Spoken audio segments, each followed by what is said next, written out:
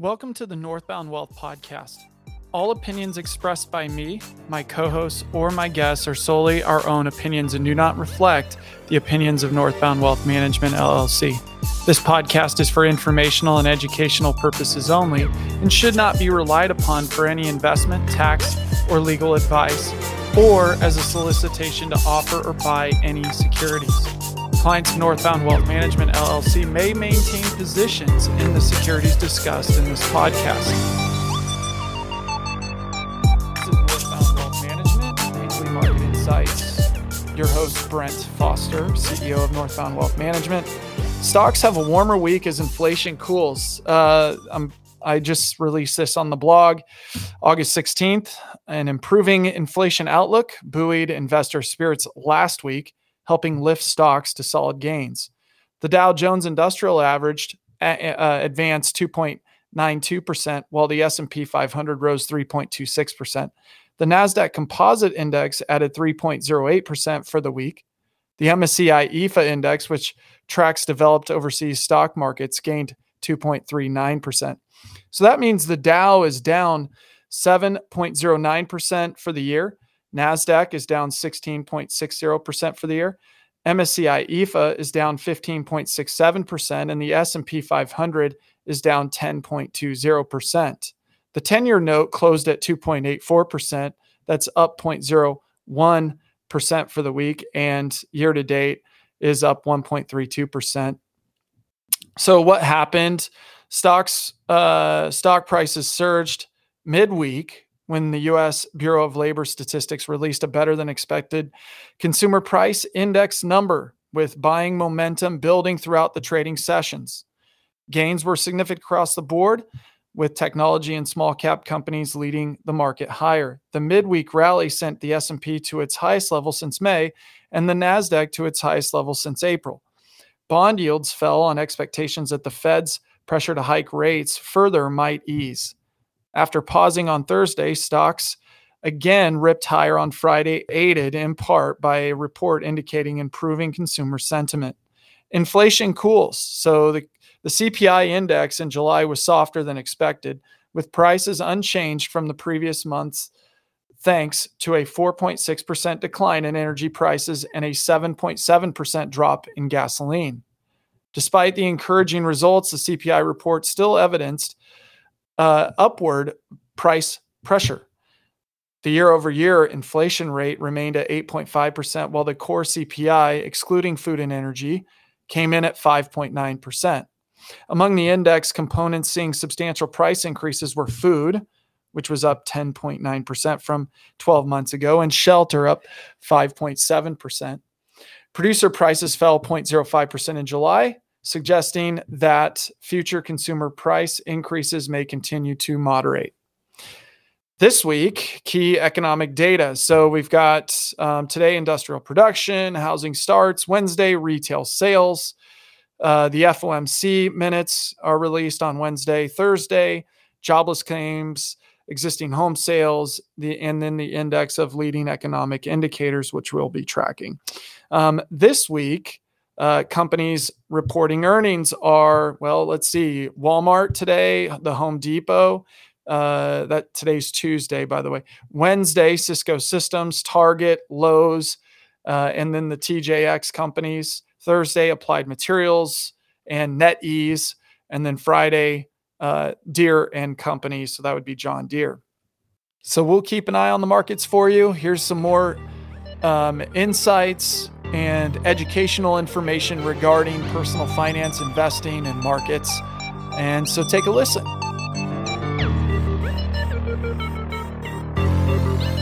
So here's some helpful retirement strategies for women. This is Brent Foster, CEO of Northbound Wealth Management. Preparing for retirement could look a little different for women than it does for men. Although stereotypes are changing, women are still more likely to serve as caretakers than men are, meaning they may accumulate less income and benefits due to their time absent from the workforce. Some research shows that 31% of women are currently or have been caregivers during their careers. Women who are working also tend to put less money aside for retirement. According to one report, women contribute 30% less to their retirement accounts than men do. These numbers may seem overwhelming, but you don't have to be a statistic. With a little foresight and planning, you can start taking steps now, which may help you in the long run. Here are 3 steps to consider that may put you ahead of the curve. Number 1, talk about money. Nowadays, discussing money is less taboo than it's been in the past, and it's crucial to taking control of your financial future. If you're single, consider writing down your retirement goals and keeping them readily accessible. If you have a partner, make sure that you are both on the same page regarding your retirement goals. The more comfortably you can talk about your future, the more confident you may be in making important decisions when they come up. Number 2, be proactive about your retirement. Do you have clear, defined goals for what you want your retirement to look like? And do you know where your retirement accounts stand today? Being proactive with your retirement accounts allows you to create a goal-oriented roadmap. It may also help you adapt when necessary and continue your journey regardless of things like relationship status or market fluctuations. And number 3, make room for your future in your budget. Adjust your budget to allow for retirement savings just as you would for a new home or your dream vacation. Like any of your other financial goals, you may find it beneficial to review your retirement goals on a regular basis to make sure you remain on track. Retirement may look a little different for women than it is for men, but with the right strategies and support, you'll be able to live the retirement you've always dreamed of. There's an article written by Mike Winters, and it landed on CNBC's website. Americans earning $200,000 or more are flocking to these 10 states. It says affluent Americans have flocked to the Sun Belt states since the pandemic started, with Florida leading the pack by a wide margin. A new analysis reveals.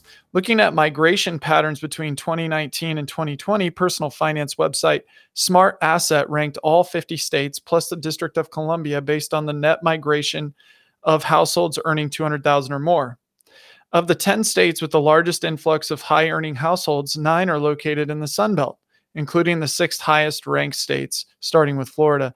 For the analysis, Smart Asset defines the Sun Belt as the general geographical region stretching across the Southeast and Southwest. Here's a look at the top 10 states, as well as the net number of high-earning households added to each state. You can find it on CNBC.com. But the number 1 state is Florida, number 2, Texas, 3, Arizona, 4, North Carolina, 5, South Carolina, 6, Tennessee, number 7 is Colorado, 8, Nevada, 9, Idaho, and number 10, Utah. Factors leading to the migration to the Sun Belt include lower taxes and warmer weather. That sounds good. As well as more people retiring during the pandemic. Florida was by far the most popular destination, as the inflow of high earners was nearly 4 times that of Texas. The next highest ranked state for the top 10 states, Florida, Texas, Tennessee, and Nevada, don't have taxes at the state level. Make note. The gains made in the Sun Belt came at the expense of mostly northeastern states. The biggest losers were California and New York, with nearly 20,000 high earners leaving each state. That's more than twice the amount of households as Illinois, the 3rd worst ranked state. However, it's worth noting that the states at the bottom of the ranking still have a higher than average percentage of households earning over $200,000.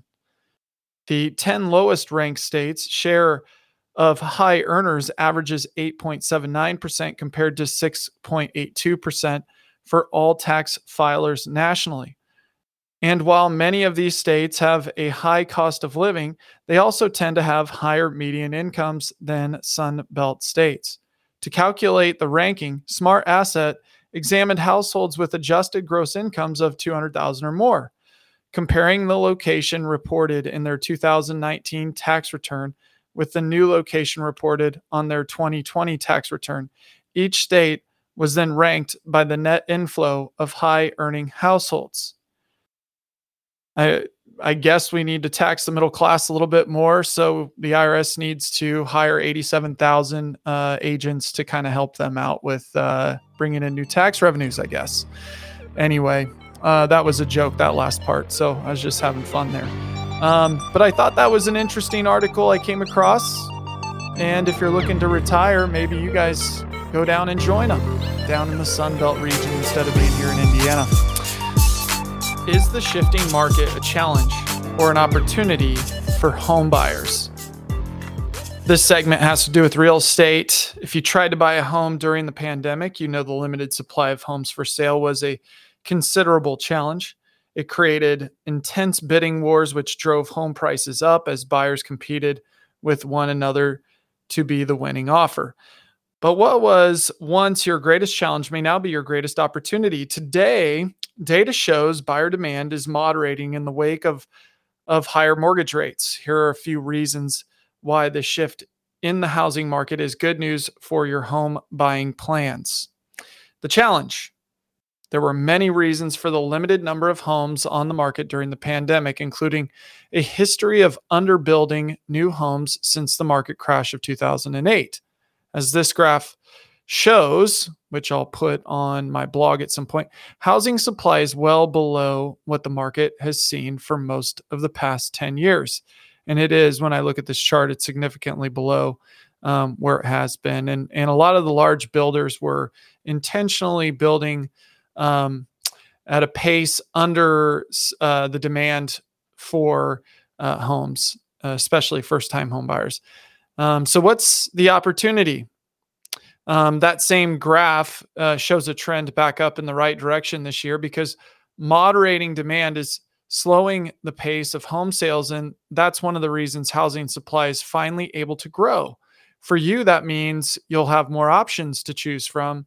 So it shouldn't be as difficult to find your next home as it has been recently.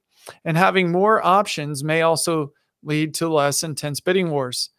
Data from the Realtors Confidence Index from the National Association of Realtors shows this trend has already begun. In their recent reports, bidding wars are easing month over month. If you've been outbid before or you've struggled to find a home, that means that meets your needs. Breathe a welcome sigh of relief. The big takeaway here is you have more options and less competition today. Just remember, while easing data shows multiple offer scenarios are still happening, they're just not as intense as they were over the past year. You should still lean on an agent to guide you through the process and help you make your strongest offer up front. The bottom line is, if you're looking to make a move, it may be time to pick your home search back up today and partner with a real estate professional to kick off the home buying process.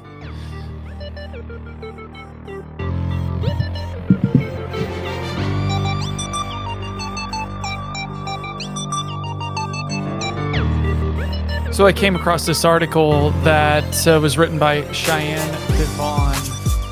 CNBC posted it. It starts out by saying Elon Musk sold nearly $7 billion worth of Tesla stock. Here's how much money you would have had if you had invested $1,000 in the company 10 years ago. So it's pretty crazy doing some of the math on this, but Tesla CEO, he sold 7.92 million shares of the EV manufacturer worth about $6.88 billion between August 5th and August 9th of 2022, according to a series of recent SEC filings. As of August 9th, Tesla shares were valued at about $850 each at the close of trade. That price has fallen a little over 9% since the close of trading on August 4th, when the shares were $938 each. That's according to CNBC. As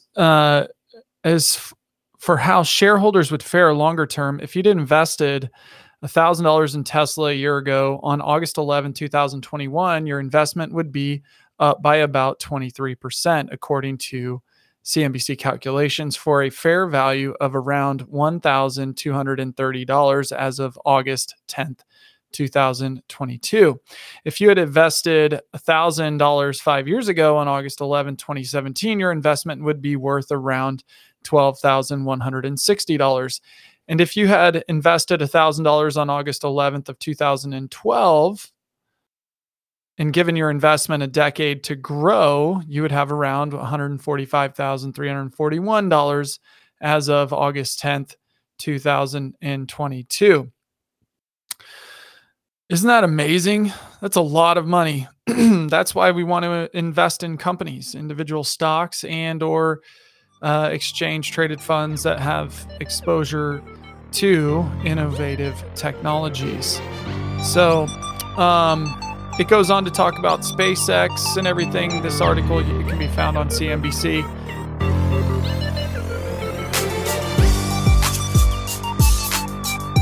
This is Brent Foster with your technical analysis spotlight. This is week 8.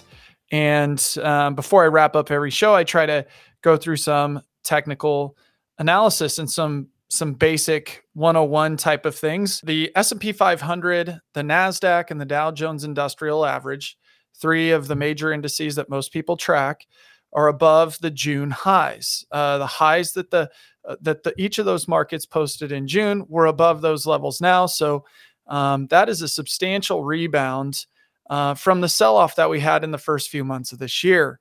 So the comeback's been pretty remarkable. We're at a place now this week, and this is the middle of August, which I made an indicator like a week or two ago that we'd probably press up into highs into mid-August. And those highs, what I'm talking about, are like hitting the 200-day moving average for each one of those indices. And that's exactly where we're at as of today's trading, which is August 16th. So what that means for the equity markets is it's kind of like an inflection point. We're going to see if the overall broader markets are going to push up and through above resistance levels. The 200-day is resistance because it's above where the market's been trading. And so if we get above those and then hold above those for a period of time, we could end up pushing past what most people think are a downtrend or a bear market. I actually don't think that's going to happen. I think that we'll probably continue in this downtrend that we're in. This is just the upper confluence levels of that particular downtrend. So a typical bear market rally. It's been pretty strong.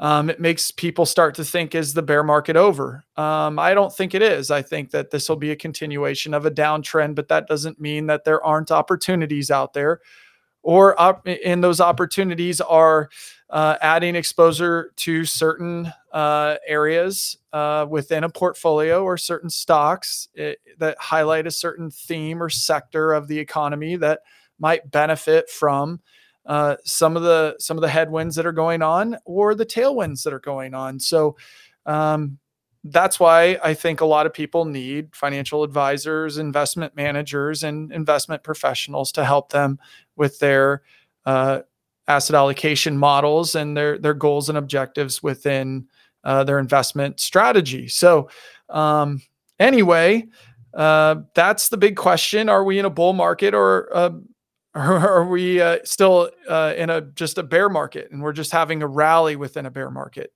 The modest decline in the inflation report supports the view that inflation may be peaking, and commodity prices coming down, in oil in particular, supports that view. But so does a pullback in bond yields. So when bond yields are pulling back, that also supports the view that, hey, maybe we're going to have a continued rally. But, with higher inflation for a sustained period of time, that's not exactly good for stocks, and home values coming down. That isn't either. And sentiment, consumer sentiment, or is just barely coming off of very high levels. So when you look at all of that, coupled with a substantially inverted yield curve, suggests like that we're going to have a recession. It may not be indicated this year, but it may likely be indicated next year. That's why we look at charts. Charts help us determine the market trends, and a lot of the charts that I'm seeing suggest that we'll still have some continued downside, but there's still opportunities out there to invest in over the next 12 to 18, 24 months and 3 years and 5 years. And a more strategic, longer term view, there's a lot of opportunities, and talking with the professionals, a very important thing to do during the times where we're kind of like, it's a mixed bag and we're up in the air. And that's why when you watch major news outlets and media, you'll get two opposing views and nothing definitive because a lot of people are debating this and it's kind of up in the air. But if you feel like it's necessary and you'd like to have a conversation, I'd be happy to have it with you. And you can do that by reaching out to Northbound Wealth Management at 317-399-1107, 317-399-1107. Thank you for listening to the Northbound Wealth Management Weekly Market Insights with your host, Brent Foster, founder and CEO of Northbound Wealth Management. Until next week, have a great weekend. We'll talk to you soon.